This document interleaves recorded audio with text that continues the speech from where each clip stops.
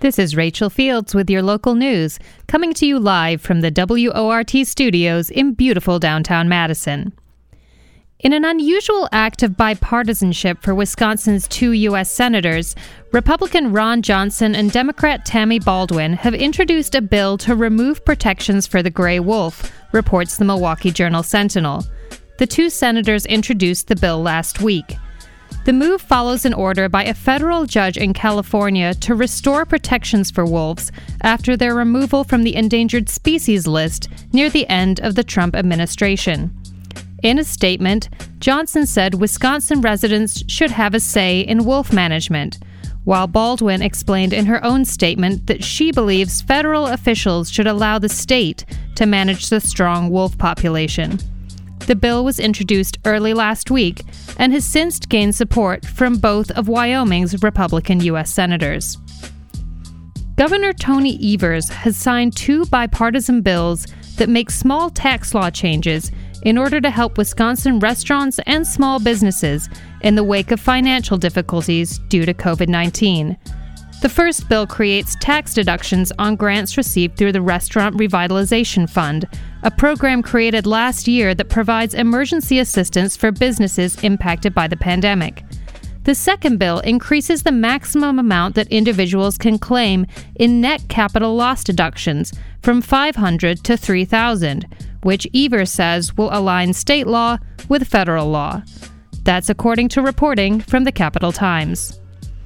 Severe weather brought a tornado to Stoughton over the weekend. Wisconsin Public Radio reports that the F1 Twister touched ground just outside Stoughton Saturday night and traveled a total of 5 miles as it entered the town. Stoughton Mayor Tim Swadley says that there were no injuries from the tornado, though it left around 7,000 people without power. Swadley declared a state of emergency earlier today as cleanup continues, though all power has been restored. Despite the confirmation that a tornado did touch down, Swadley says that tornado sirens did not go off to warn Stoughton residents. Swadley says the sirens were tested just a few days before the storm and is waiting for answers from the National Weather Service on why those sirens never went off. Stoughton is no stranger to tornadoes, unfortunately. In 2005, an F3 tornado struck the city, leaving dozens injured and one dead. The Dane County Board of Supervisors has officially approved additional funding to build a new jail, meaning the jail consolidation project can finally begin to move forward. Isthmus reports that a substitute resolution for a scaled-down vision of a new Dane County jail, which was introduced just one day before the vote, passed on a 29-7 vote last Thursday. The new resolution, although pared down from the original plan, would still require $16 million more than what was originally budgeted for. The board spent over 3 hours debating the new resolution, with some board members saying it would be improper to pass the resolution after having little time to read it. In the wake of Dane County's mask mandate expiration, the Madison School District suddenly ended their contract with their on-site COVID-19 test provider. District spokesperson Tim Lamons told the Wisconsin State Journal that the pause in testing services at schools was due to a transition to a new vendor. Lamons said that switching vendors was not the district's decision, but rather the decision of the Wisconsin Department of Health Services. DHS confirms that the district has discontinued services with the vendor, called COVID Clinic, and is further gathering information about the situation. The abrupt ending of the contract creates a huge financial blow for California-based COVID Clinic, which was assigned to 40 Wisconsin school districts to conduct on-site COVID-19 tests. And those are today's headlines. And this just in, we are in the 2022 Winter Pledge Drive here at WORT. We have two special guests with us here in the studio tonight. They are Helena White and Rob McClure, and they're here to invite you to join us on this people-powered radio project. Welcome.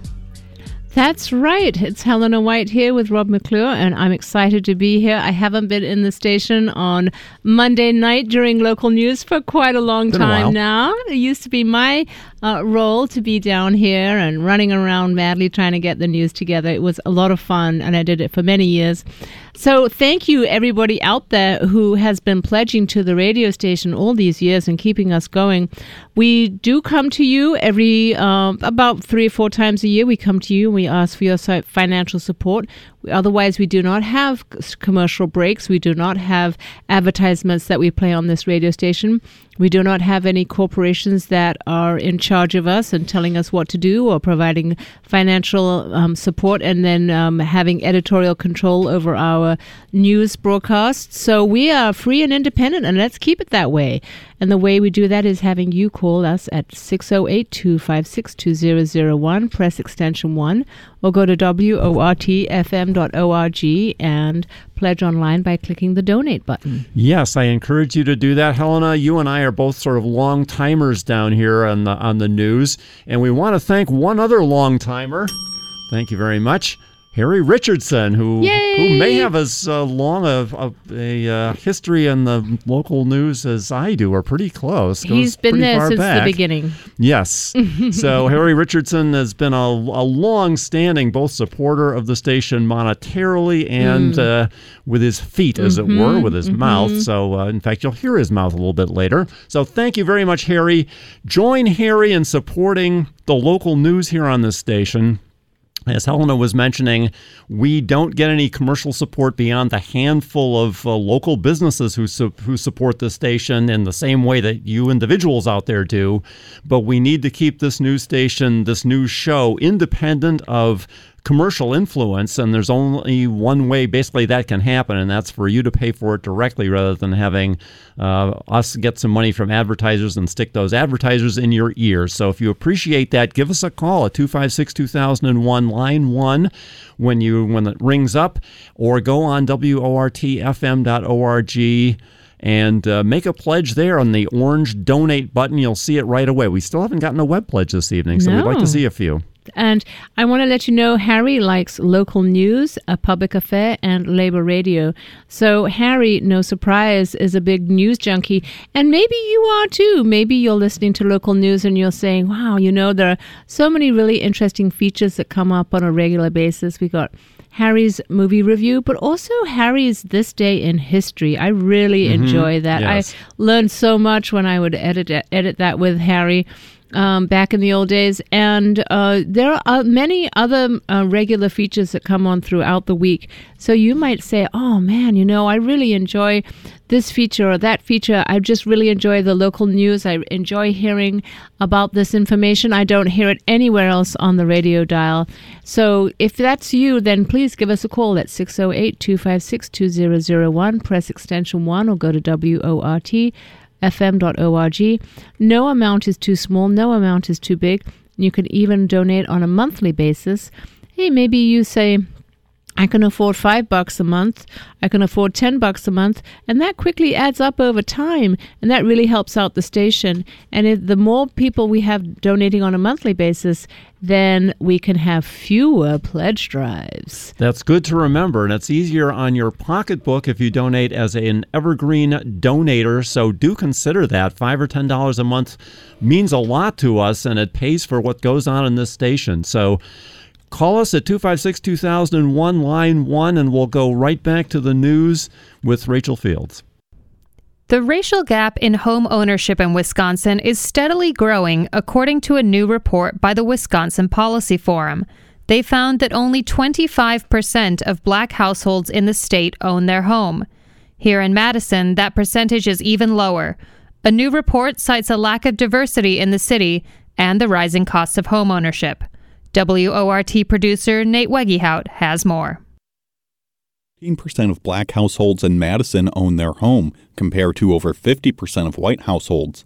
That's according to a report released last Friday by the nonpartisan Wisconsin Policy Forum. The report, which draws on 2019 census data, outlines how the disparities in home ownership between white, black, and Hispanic households in Wisconsin have steadily grown over the past decade. Joe Pietrangelo is a senior researcher with the Wisconsin Policy Forum and wrote this report. He says that the racial divide is even larger than he was anticipating. What we found is that there are large racial gaps in homeownership in all of the 5 largest cities in the state. And then we also looked at the statewide numbers, and we found big gaps everywhere. We actually had done previous research on Milwaukee that had found big racial gaps in homeownership in Milwaukee, and that led us to look across the state.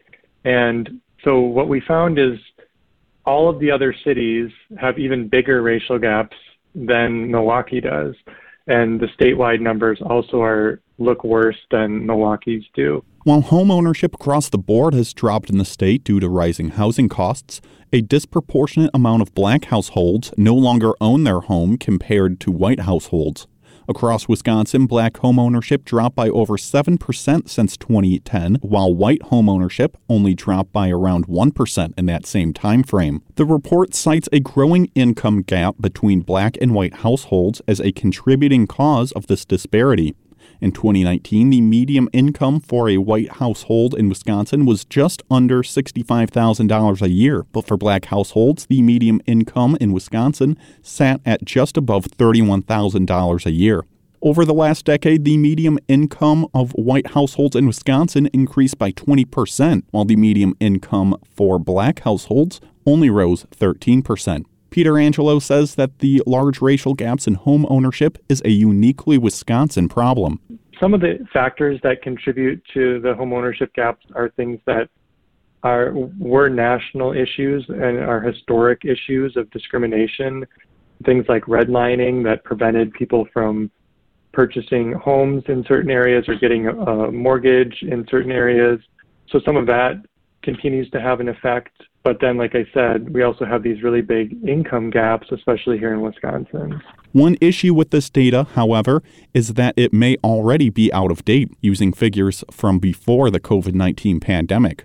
Because home prices rose during the pandemic, the already existing racial divide in homeownership may have grown even more over the past 2 years, says the report. The issue is even greater here in Madison. Madison is the least diverse of the state's 5 largest cities, with around 69% of the population registering as white in the 2020 census. Black folks only make up around 7% of the city's population. Madison also has the most expensive housing market of Wisconsin's 5 largest cities. In 2019, the median home value in Madison was over $246,000.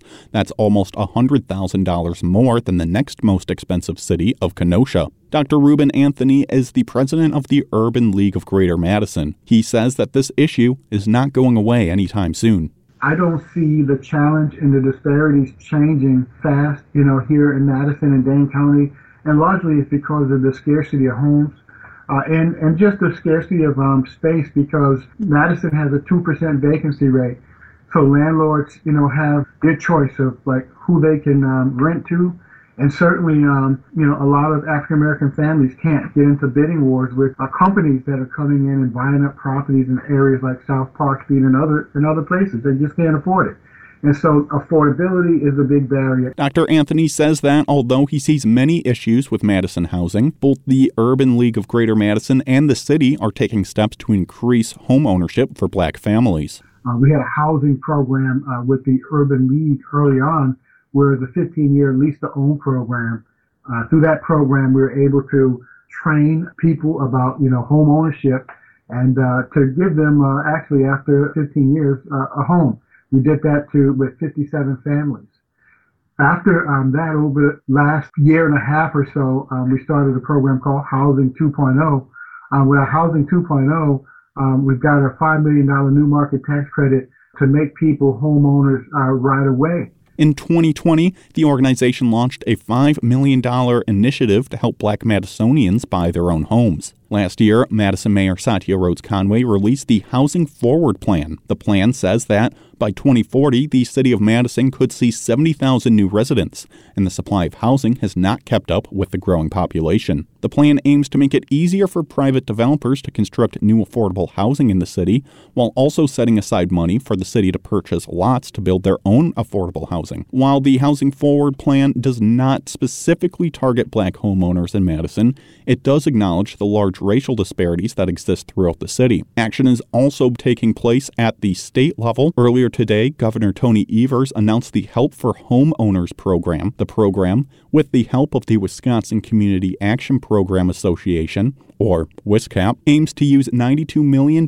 in funds from the Federal American Rescue Plan Act to help homeowners struggling to pay their mortgage. The state, with the help of WISCAP, will help homeowners pay mortgage payments and property taxes for those who sit at or below 100% of the area's median income. Here in Madison, that's around $72,000 a year for a single-person family. Brad Paul, the executive director of WISCAP, says that although the program does not specifically target black homeowners, it could help existing black homeowners stay in their homes. Peter Angelo, the author of the report, says he anticipates another report on how the pandemic has affected this divide next year. A 2020 report from the National Association of Realtors found that Wisconsin is third from the bottom in its rate of black home ownership as compared to white counterparts. Reporting for WORT News, I'm Nate Weggehout. Leaders in Wisconsin's Republican-controlled legislature are seeking to push the state's redistricting battle before the nation's highest court. The move comes after the Wisconsin Supreme Court last week approved voting maps submitted by Democratic Governor Tony Evers. Jonah Chester from the Wisconsin News Connection has the story. Wisconsin's Republican lawmakers are seeking to push the state's decennial redistricting battle before the U.S. Supreme Court, after the Wisconsin Supreme Court approved voting maps submitted by Democratic Governor Tony Evers. In November, the state court said it would take a least changes approach when approving a new map, and last Thursday it determined the governor's plan most closely met that rule. But Deborah Cronmiller with the League of Women Voters of Wisconsin, which also proposed voting maps to the court, says even that decision was a bittersweet victory, as Evers' maps still are based on gerrymandered districts from 2011. Using the least change approach meant all of us who submitted maps for consideration were kind of boxed into a map that would retain certain amount of partisan gerrymander. While Evers' plan will keep the GOP in control of the legislature, Democrats generally praised the state high court's decision, as the Republicans' maps will likely increase their control of state government and Wisconsin's congressional seats. Republican leaders argue Evers' maps move too many black and Hispanic voters, which Senate Majority Leader Devin LeMahieu said, quote, intentionally watered down minority representation for political gain, unquote. Wisconsin's current maps were drawn and passed by GOP lawmakers a decade ago when they controlled the legislature and governor's office. Cronmiller says even if Evers' maps are still somewhat gerrymandered, that can be overcome through strong voter participation. The calculus baked into any partisan drawn map is assumptions around who is going to come to vote. And if we disrupt that calculus by sending all registered and eligible voters to the polls, all bets are off. Legislative Republicans have asked the Wisconsin Supreme Court to hold off on implementing the new maps until the U.S. Supreme Court weighs in. As of Sunday evening, the state's high court hadn't indicated whether or not it would do so. Assuming they survive any further legal challenges, Evers' maps will be in place for the next decade. For the Wisconsin News Connection, I'm Jonah Chester. Find our 8 trust indicators to support transparency and accuracy at publicnewsservice.org. And those are today's top stories. But before we bring you any more news, Helena and Rob would like a word with you. How's the pledge drive going? Well, you know, Rachel, it's going a little slow just now. We had that one pledge at the beginning of the top of the hour, and we're looking for some more pledges at 256-2001. I'm here with Helena White this evening, and we are looking to support a very unique experiment in mostly volunteer-produced local news, a full hour of it, 4 nights a week on this station. I know. Where else on the radio dial do you get 1 hour, one whole hour of local news? I mean, there are other news sources that might give you 5 minutes once an hour, but this is an entire hour. And we know you appreciate that. And we know you appreciate the fact that you heard about racial disparities in Wisconsin and home ownership. And that we also heard about the voting maps that are coming up. And I think Dave wants to tell me something. Oh. Hey, guys, this is Dave. We've got a pledge online. Oh, sweet. Nice. That's our first of the evening. And it is Jade. Makes a name that rings a bell at WORT. Thank you, Jade. Jade says, I'm a big fan of the evening news on WORT. Enjoys the feature, Bridging the Gap. Oh, that's great. Thank you, Jade. We yes, really appreciate you. that. So be like Jade. She went to WORTFM.org, or you can dial 608-256-2001, press like extension 1. Yep. Press extension 1 and you can speak to our phone answerer. They'll walk you through. It's very simple. It's very painless. And we'd love to hear from somebody who's never donated before. That would be nice. We always need new pledgers. People come and go in this town quite a bit, so we're always looking for brand new pledgers to the station. If you've listened for a while, found this station to be interesting, if you appreciate this kind of local news, give us a call at 256-2001 or go online at WORTFM.org. As Helena was mentioning, the meatiness of the stories that you hear on this local news station, on this local news show, are not the sort of thing you're going to find, certainly not on commercial radio. As you were mentioning, the story about housing disparities in the city, the fact that the city has such a housing shortage, and the fact that it's driving the prices of housing up to such an extent that I had no idea that this was that much that extreme of being the I'm having trouble with my words today. Being the most expensive city in which to live in Wisconsin right now. But that's the kind of coverage that you get on the station 4 nights a week. You get plenty of interviews and fully fledged news stories about in-depth issues. So if you appreciate that and the fact that it can't be had without being free of commercials, give us a call and support the news at 256-2001.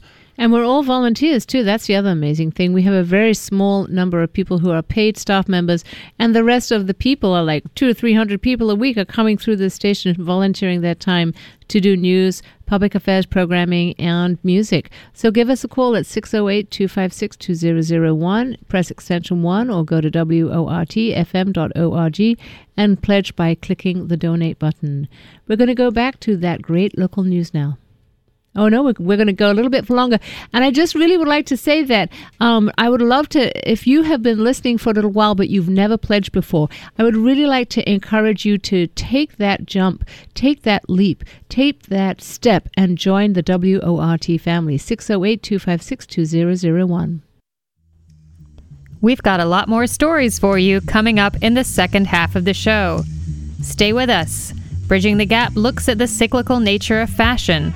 The Past Isn't Past gives a history lesson on the firebombing of Tokyo, and 2 new movie reviews. But now we'll take a quick break and we'll check in on some world headlines. Back in a flash.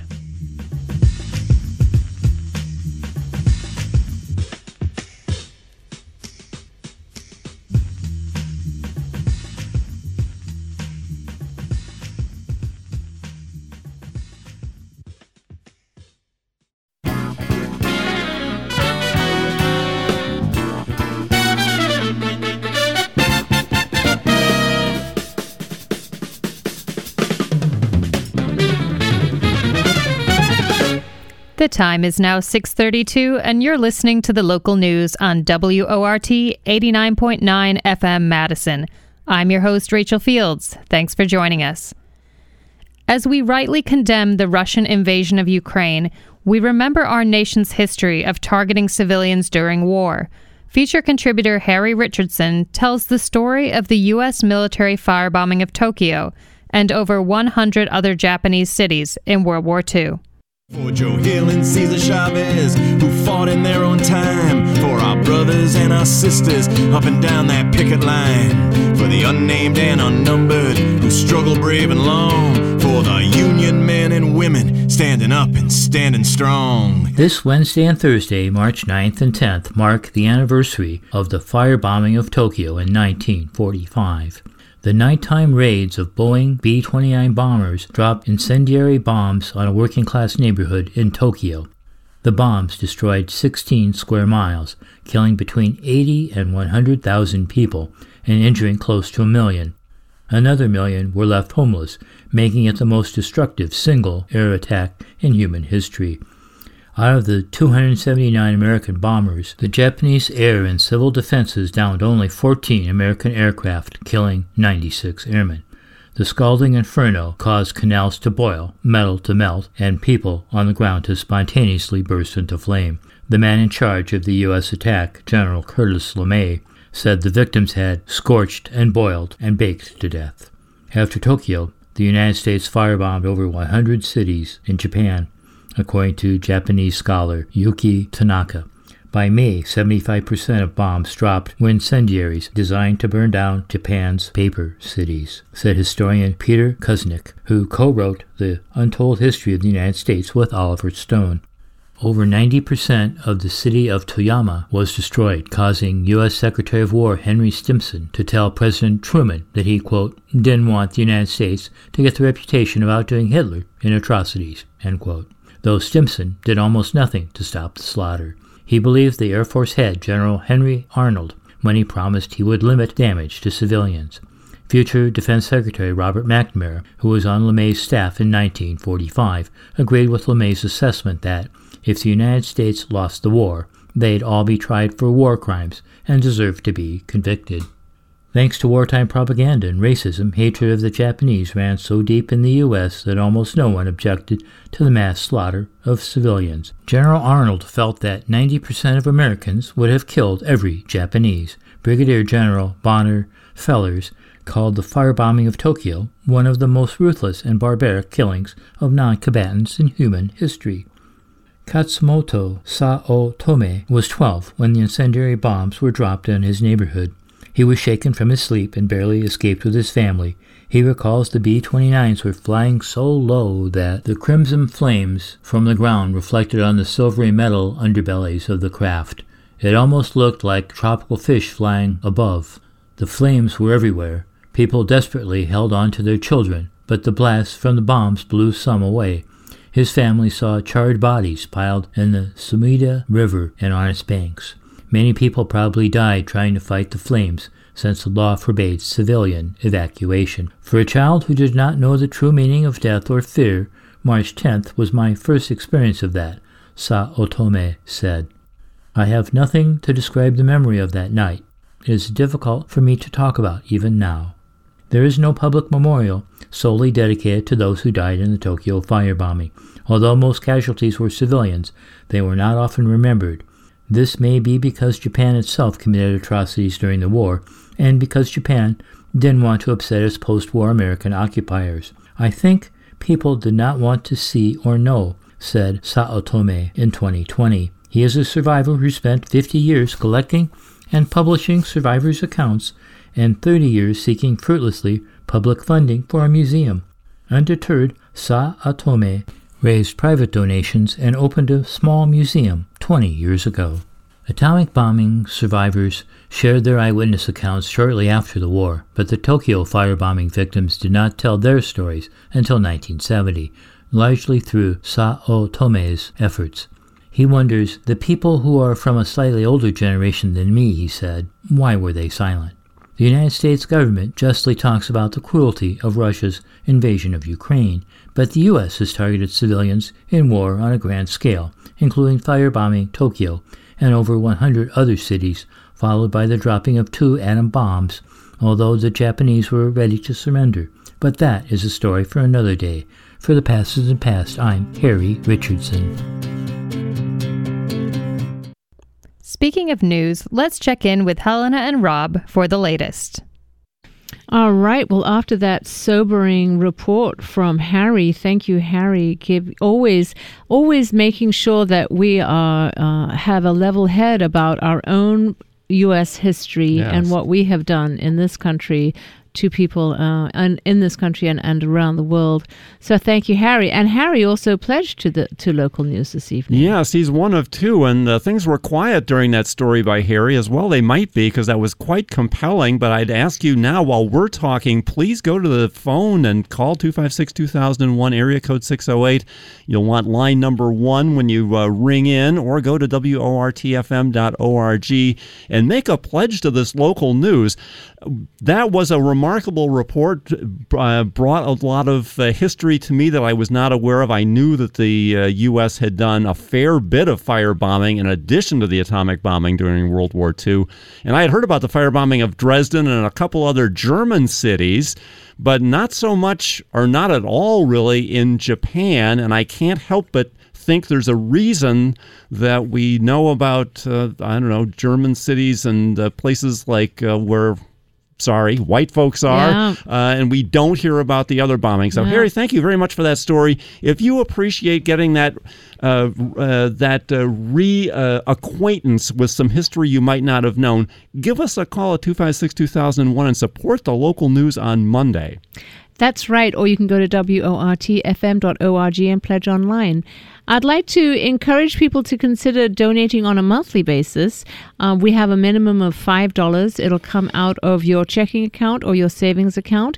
But you could say, hey, I can afford a bit more than $5. You can go to 10 or 20, 25, 100. We don't mind how much you want us to take out of your checking or savings account, but we'll do it on a monthly basis. And that way we're able to get a ready supply, a consistent supply of money coming in. We can anticipate how much money we're going to have. It's easier for our budgeting, and it just really helps with the stability of financial resources for the station. So give us a call at 608-256-2001, extension 1, and tell the phone answerer that you'd like to sign up for the monthly donation. And if you can afford it, if you can afford $10 a month, you can pick up that delightful retro WORT airline bag that everyone has been snatching up.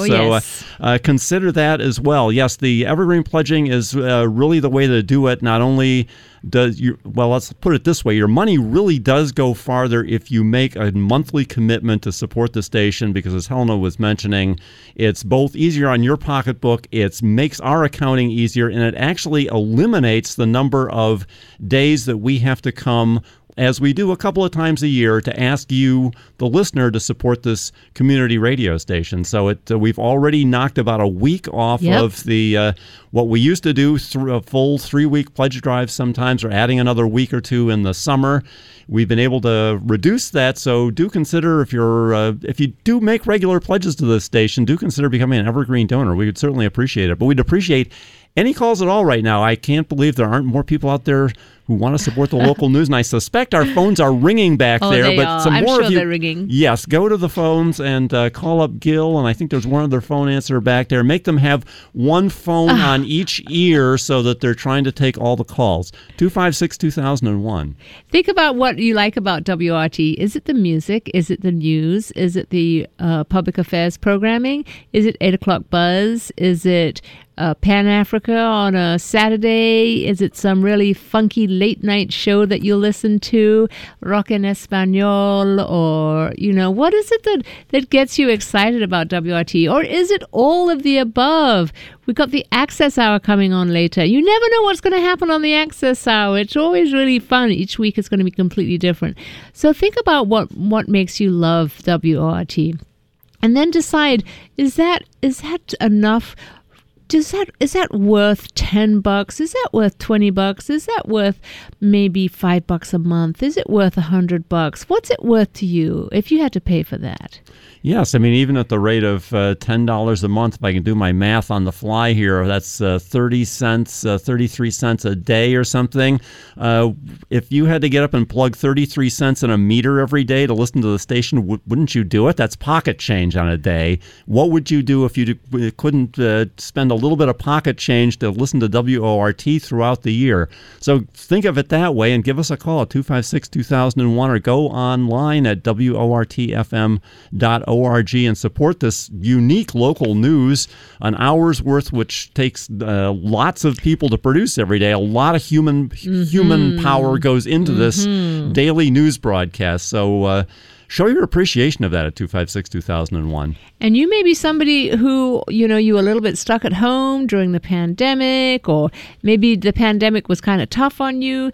Maybe you turned to WORT and you turned your radio on, or you listened online, and maybe you really appreciated the fact that WORT just kept on plugging away, and we were doing shows from our home, pre-recording them and sending them to the station, and our very loyal paid staff were busy putting them on the air 24 hours a day, 7 days a week. So if you found that the WORT was your pal during the pandemic and really helped you get through, then give us a call at 608-256-2001.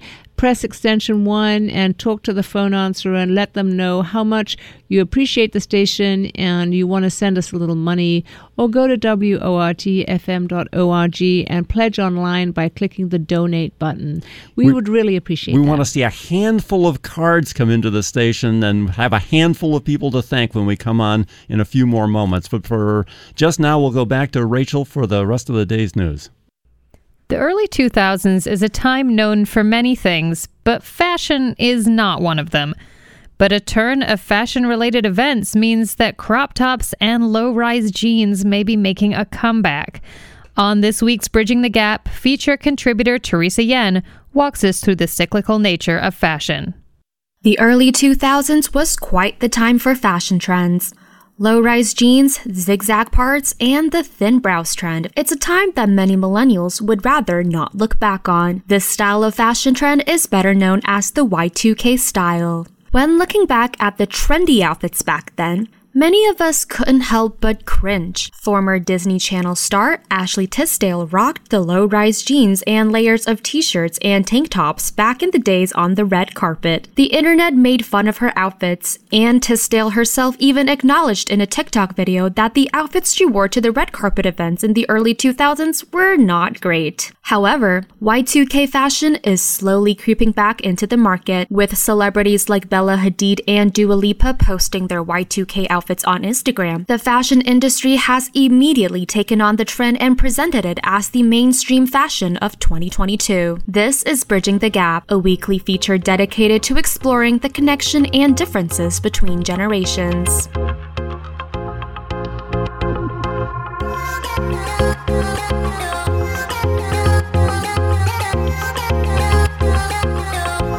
What are some of the key fashion items of Y2K fashion? Low-rise jeans are definitely at the top of the list. These jeans reach just around the hip bone. Tight-fitting baby tees were cropped to show off the torso. Claw clips put your hair into a messy bun. Butterfly clips lined up against your braided fringe bangs. When it comes to makeup, it's less about contouring your face for the deeper structural look, but more about a play on colors. Pale pink and baby blue with frosted eyeshadows and lots of shiny lip gloss. These Y2K fashion trends were ditched in the early 2010s, and people started to ridicule the looks that were put together. So why is it making a comeback all of a sudden? Well, it's actually not that surprising once you learn about the fashion cycle. According to masterclass.com, the fashion cycle consists of 5 stages: introduction, increase, peak, decline, and obsolescence. Introduction is when a style is first introduced to the public, usually during a fashion show. Increase means the style is starting to get picked up by more and more people, and officially sets in as a trend with celebrities and influencers sporting the style. Retail stores also pick up on the trend in this stage. Peak means the style has reached saturation in the population and the style of clothing is now being sold in various stores with lower prices. Decline is when a trend has become too common that people are starting to turn away from the style. Obsolescence is the last stage, indicating that the style has ended its current lifespan and has become out of fashion. But being out of fashion for the time period does not mean the trend has died. The cycle can be restarted by going through the process once more. A resurgence of trends isn't new. It's common for trends to repeat every 20 years. Fashion editorial website Birdies, Eden Stewart interviewed several experts on why Y2K fashion is making a comeback. Nostalgia plays a big role in fashion cycles. With the pandemic, nostalgia is stronger than ever, with consumers craving for comfort and familiarity. Stewart's interview with Claire Vagra, head of beauty for the trend forecasting company WGSN, reveals that, quote, the turmoil of the global events of the last 2 years, in particular the pandemic, shifted consumer needs significantly towards escapism and products that reminded them of better, more carefree times, as well as friends and places, end quote. Harper's Bazaar's Jess Sims reminds us of issues that come along with the Y2K resurgence. Low-rise jeans and baby tees are heavily tied in with the overt sexualization of the female body. Moreover, these outfits were tied to eating disorders as it promotes a body type that is highly unattainable. Not to mention that fat women and women of color were highly underrepresented in these fashion trends. Body positivity was not a thing back in the 2000s, thus the lack of fashion that were inclusive of all body types. Eden Stewart from Birdie even pointed out in her article that many of Y2K fashion items initially stemmed from marginalized cultures. Many of these clothing items weren't considered trendy until it was worn by white people.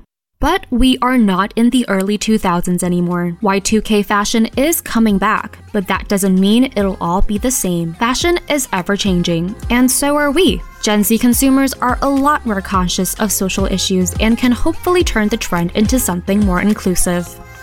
For Bridging the Gap and WORT News, I'm Teresa Yen.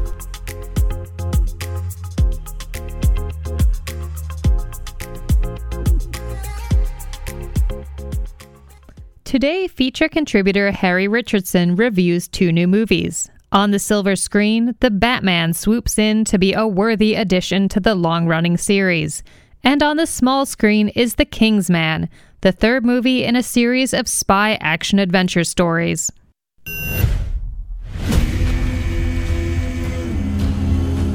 I've been trying to reach you. Fire the gun! Powder King, and Ritter's the match. I can take care of myself. If this continues, it won't be long before you've nothing left. That was a clip from the trailer for The Batman, co-written and directed by Matt Reeves. This is a grim action thriller that is a worthy addition to the Batman franchise. Robert Pattinson is okay as this version of the Batman in year 2 of his career, but the rest of the cast is more interesting and, let's face it, better actors. Gotham City itself has never been darker. Literally, most of the film is shot in the dark, and the bleak November rain is omnipresent and oppressive. The Batman, portrayed here for nearly 3 hours, almost never lets up on the action and the bleakness. Batman is still stuck in a corrupt, crime-infested city with very few allies. The most reliable being Police Lieutenant James Gordon, Jeffrey Wright, and Alfred, Andy Serkis, Batman's aide and Bruce Wayne's butler. Then there is the more ambiguous character, Selina Kyle, aka Catwoman, Zoe Kravitz, who is attracted to Batman but has her own agenda.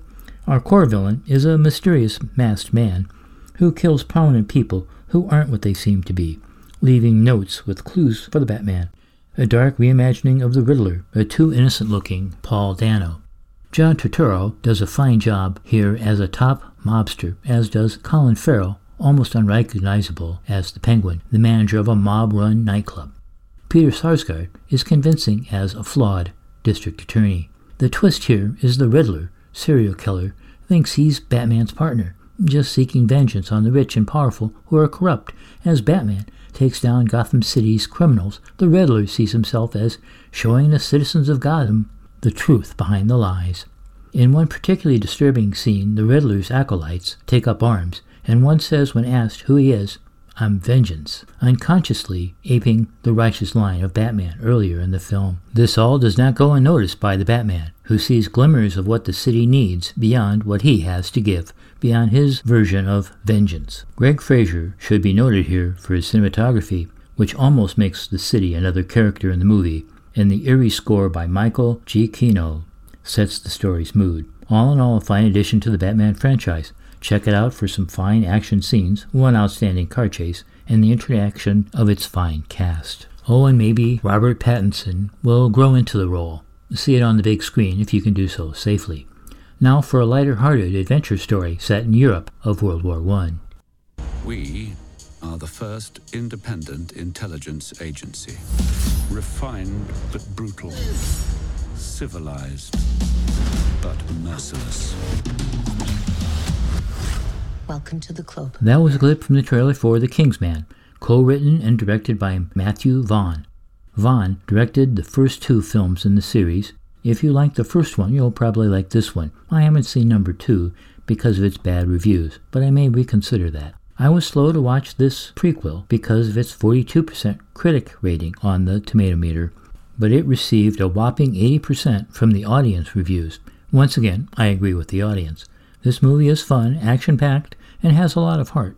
No one should take the ridiculous plot to start World War I seriously, but it does make a good story. The main 3 rulers, England's King George, Germany's Kaiser Wilhelm, and Russia's Tsar Nicholas, really were cousins who reportedly looked a lot alike. Having Tom Hollander play all 3 was inspired. This is a story of how the secret spy agency came to be, because of the World War I deaths in battle of the sons of British royalty, not to mention millions of regular Brits and those poor draftees from the British colonies. Duke Orlando Oxford, the always great Ralph Fiennes, has become a pacifist. After his experience overseas, he's working with the Red Cross to provide aid. This ends tragically with the death of his spouse and his pledge to protect their son. Flash forward, and that son, Conrad Harris Dickinson, has grown up. He has been trained in combat by Shola Jimahasu and cared for by his nanny, Polly Gemma Artenson. Shola and Polly, of course, are more than they seem to be. The Duke is called on to protect Archduke Ferdinand, and our real story begins. All in all, a fun action-adventure spy movie. Well worth checking out. It recently started playing on Hulu. For WRT's Monday Movie Review, I'm Harry Richardson. Thanks, Harry. We've come to the end of another hour of handcrafted local news here on WORT. But before we go, Helena and Rob have an important message for you. Yes, it's the Winter Pledge Drive, and Helena and I are asking you to support the local news on WORT. It's been a little slow this past half hour, but several of you can still go to the phones in the last 5 minutes. We'd love to see a handful of pledges come in here and have people to thank in the last couple of minutes. You just got the movie reviews there and the fashion reviews as well. Call and support handcrafted local news, as we call it. This is news produced almost entirely by volunteers with just a single paid person in the form of the producer working on the show every day. It's pretty remarkable that we can turn out 60 minutes of produced news. That takes a lot of person time. So give us a call at 256-2001 and keep your news independent of commercial influence. Or you can go to WORT fm.org and pledge online by clicking on the donate button. At the $25 level, we have the WRT bumper sticker, which is a really handsome, very colorful bumper sticker. At the $45 level, we have the Progressive Magazine subscription, or you can get a Mindless Minion membership card from Melon Floyd, or the Madison, the Illustrated Sesquicentennial. I can't say that. Sesquicentennial. Thank you. So those are at the $45 level, or at the $60 level, we have a travel mug. And I want to let you know that the red and white tote bag is gone. That's at the $100 level. So, but we still have some more of the lovely green leatherette retro airline bag. It is so handsome, and it's at the $120 level. And call in before I snatch that up. 256-2001. Give us a handful of pledges right here at the end of the end of the hour. This is quite an hour of local news. If you've listened to the news for many years, as Helena and I have both done, you'll notice that the quality of this news has increased steadily over the past 20 years. Mm-hmm. And so we really ask you to support the amount of work that goes in from the volunteers who produce this news show every day. And with that, we're going to turn it back over to volunteer Rachel to send us out of here. Thanks so much, and that does it for our show. Thanks for listening to WORT's live local news at 6. Your headline writer tonight was Emily Flick. Thanks to our special in-studio guests Helena White and Rob McClure. Special thanks to feature contributors Harry Richardson and Teresa Yen, and to Nicholas Leap for technical production. Engineer Dave Lawrenson got the news on the air. Nate Wegehout produced this newscast, and Shali Pittman is the news director at WORT. I'm your host, Rachel Fields. Up next is the most free-form show on the radio dial, the Access Hour, coming up after these announcements. Good night.